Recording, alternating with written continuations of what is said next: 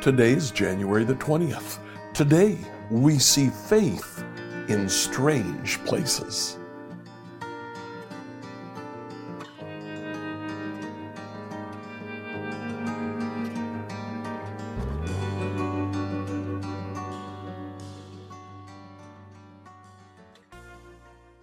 Reading through the Bible in a year, I'd like you to read John 4 and 5. Here in John 4 and 5, we see faith in some very strange places. Now, I mentioned yesterday that John was probably written near the end of the first century. By now, the church has expanded and extended into Gentile regions. Perhaps because of that, in John, in chapter 4, we see faith. Some of the earliest followers of Jesus are not Jews. They are Samaritans. The woman at the well is a Samaritan woman at the end of chapter 4. It is a Gentile official's son who is healed, and as a result, he believes and his entire household with him. In chapter 5, Jesus heals a lame man, a Jewish man, a man who is begging near the temple. That man turns Jesus over to the Jewish leaders to protect his own reputation. Jesus told him to pick up his bed and walk on a Sabbath day. When the Jewish leaders found the man carrying his mat on a Sabbath day, they chided him. To protect himself, the man said, "It was Jesus. Jesus told me to do that." The interesting thing is that we find faith where we don't expect to find it. And where we think we would find faith, they turn away from Jesus. Enjoy today as you read John 4 and 5. Jesus knew the Pharisees had heard that he was baptizing and making more disciples than John. Though Jesus himself didn't baptize them, his disciples did. So he left Judea and returned to Galilee. He had to go through Samaria on the way. Eventually he came to the Samaritan village of Sychar, near the field that Jacob gave his son Joseph. Jacob's well was there, and Jesus, tired from the long walk, sat wearily beside the well about noontime. Soon a Samaritan woman came to draw water, and Jesus said to her, "Please give me a drink." He was alone at the time because his disciples had gone into the village to buy some food. The woman was surprised, for Jews refused to have anything to do with Samaritans. She said to Jesus, "You are a Jew, and I am a Samaritan woman. Why are you asking me for a drink?" Jesus replied, "If you only knew the gift God has for you and who you are speaking to, you would ask me, and I would give you living water." "But, sir, you don't have a rope or a bucket," she said, "and this well is very deep. Where would you get this living water? And besides, do you think you are greater than our ancestor Jacob, who gave us this well? How can you offer better water than he and his sons and his animals enjoyed?" Jesus replied, "Anyone who drinks this water will soon become thirsty again, but those who drink the water I give will never be thirsty again. It becomes a fresh, bubbling spring within them, giving them eternal life." "Please, sir," the woman said, "give me this water. Then I'll never be thirsty again, and I won't have to come here to get water." "Go and get your husband," Jesus told her. "I don't have a husband," the woman replied. And Jesus said, "You're right, you don't have a husband, for you have had 5 husbands, and you aren't even married to the man you're living with now. You certainly spoke the truth." "Sir," the woman said, "you must be a prophet. So tell me, why is it that the Jews insist Jerusalem is the only place for worship, while we Samaritans claim it is here at Mount Gerizim, where our ancestors worshipped?" Jesus replied, "Believe me, dear woman, the time is coming when it will no longer matter whether you worship the Father on this mountain or in Jerusalem.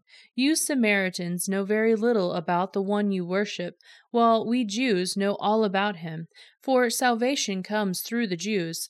But the time is coming, indeed, it's here now, when the true worshippers will worship the Father in spirit and in truth. The Father is looking for those who will worship him that way, for God is spirit. So those who worship him must worship in spirit and in truth. The woman said, I know the Messiah is coming, the one who is called Christ. When he comes, he will explain everything to us. Then Jesus told her, I am the Messiah. Just then his disciples came back. They were shocked to find him talking to a woman, but none of them had the nerve to ask, What do you want with her? Or why are you talking to her? The woman left her water jar beside the well and ran back to the village, telling everyone, Come and see the man who told me everything I ever did. Could he possibly be the Messiah? So the people came streaming from the village to see him. Meanwhile, the disciples were urging Jesus, Rabbi, eat something. But Jesus replied, I have a kind of food you know nothing about. Did someone bring him food while we were gone? The disciples asked each other. Then Jesus explained, My nourishment comes by doing the will of God who sent me, and from finishing his work. You know the saying, 4 months between planting and harvesting. But I say, wake up and look around. The fields are already ripe for harvest. The harvesters are paid good wages, and the fruit they harvest is people brought to eternal life. What joy awaits the planter and the harvester alike? You know the saying, one plants and another harvests. And it's true, I sent you a harvest where you didn't plant. Others had already done the work, and now you will get to gather the harvest. Many Samaritans from the village believed in Jesus because the woman had said, He told me everything I ever did. When they came to see him, they begged him to stay in their village. So he stayed for 2 days, long enough for many to hear his message and believe. Then they said to the woman, Now we believe, not just because of what you told us, but because we have heard him for ourselves. Now we know that he is indeed the Savior of the world. At the end of the 2 days, Jesus went on to Galilee. He himself had said that a prophet is not honored in his own hometown. Yet the Galileans welcomed him, for they had been in Jerusalem at the Passover celebration and had seen everything he did there. As he traveled through Galilee, he came to Cana, where he had turned the water into wine. There was a government official in nearby Capernaum whose son was very sick. When he heard that Jesus had come from Judah to Galilee, he went and begged Jesus to come to Capernaum to heal his son, who was about to die. Jesus asked, Will you never believe in me unless you see miraculous signs and wonders? The official pleaded, Lord, please come now before my little boy dies.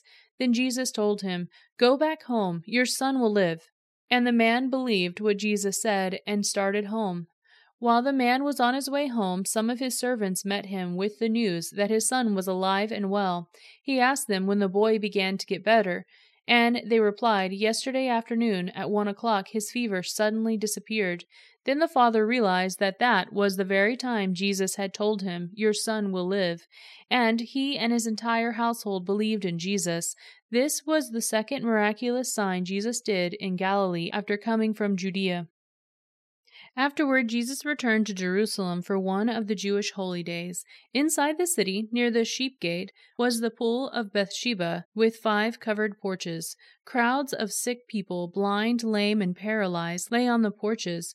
One of the men lying there had been sick for 38 years. When Jesus saw him and knew he had been ill for a long time, he asked him, Would you like to get well? I can't, sir, the sick man said, for I have no one to put me into the pool when the water bubbles up. Someone else always gets there ahead of me. Jesus told him, Stand up, pick up your mat, and walk. Instantly, the man was healed. He rolled up his sleeping mat and began walking. But this miracle happened on the Sabbath, so the Jewish leaders objected. They said to the man who was cured, You can't work on the Sabbath. The law doesn't allow you to carry that sleeping mat. But he replied, The man who healed me told me, Pick up your mat and walk. Who said such a thing as that? They demanded. And the man didn't know, for Jesus had disappeared into the crowd. But afterward, Jesus found him in the temple and told him, Now you are well, stop sinning, or something worse may happen to you. Then the man went and told the Jewish leaders that it was Jesus who had healed him. So the Jewish leaders began harassing Jesus for breaking the Sabbath rules. But Jesus replied, My Father is always working, and so am I. So the Jewish leaders tried all the harder to find a way to kill him. For he had not only broke the Sabbath, he called God his Father, thereby making himself equal with God. So Jesus explained, I tell you the truth, the Son can do nothing by himself. He does only what he sees the Father doing. Whatever the Father does, the Son also does. For the Father loves the Son and shows him everything he is doing. In fact, the Father will show him how to do even greater works than healing this man. Then you will truly be astonished. For just as the Father gives life to those he raises from the dead, so the Son gives life to anyone he wants. In addition, the Father judges no one. Instead, he has given the Son absolute authority to judge, so that everyone will honor the Son, just as they honor the Father. Anyone who does not honor the Son is certainly not honoring the Father who sent him. I tell you the truth, those who listen to my message and believe in God who sent me have eternal life. They will never be condemned for their sins, but they have already passed from death into life. And I assure you that the time is coming, indeed, it's here now, when the dead will hear my voice, the voice of the Son of God, and those who listen will live. The Father has life in himself, and he has granted that same life-giving power to his Son, and he has given him authority to judge everyone because he is the Son of Man. Don't be so surprised. Indeed, the time is coming when all the dead in their graves will hear the voice of God's Son, and they will rise again. Those who have done good will rise to experience eternal life, and those who have continued in evil will rise to experience judgment. I can do nothing on my own. I judge as God tells me. Therefore my judgment is just, because I carry out the will of the one who sent me, not my own will. If I were to testify on my own behalf, my testimony would not be valid. But someone else is also testifying about me, and I assure you that everything he says about me is true. In fact, you sent investigators to listen to John the Baptist, and his testimony about me was true. Of course, I have no need of human witnesses, but I say these things so you might be saved.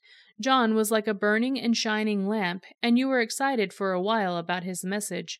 But I have a greater witness than John, my teachings and my miracles. The Father gave me these works to accomplish, and they prove that he sent me. And the Father who sent me has testified about me himself. You have never heard his voice or seen him face to face, and you do not have his message in your hearts, because you do not believe me, the one he sent to you. You search the Scriptures because you think they give you eternal life, but the Scriptures point to me. Yet you refuse to come to me to receive this life. Your approval means nothing to me, because I know you don't have God's love within you. For I have come to you in my Father's name, and you have rejected me. Yet if others came to you in their own name, you gladly welcome them. No wonder you can't believe, for you gladly honor each other, but you don't care about the honor that comes from the one who alone is God. Yet it isn't I who will accuse you before the Father. Moses will accuse you. Yes, Moses, in whom you put your hopes. If you really believed Moses, you would believe me, because he wrote about me. But since you don't believe what he wrote, how will you believe what I say? Scripture reading by Emily Herrera. Like, follow, and subscribe to this devotional on whatever platform you use to listen to it. Email your questions to us at questions@becomehope.com. If you live in the Greenwood, Indiana area and you're looking for a church, we'd love to have you check out New Hope Church.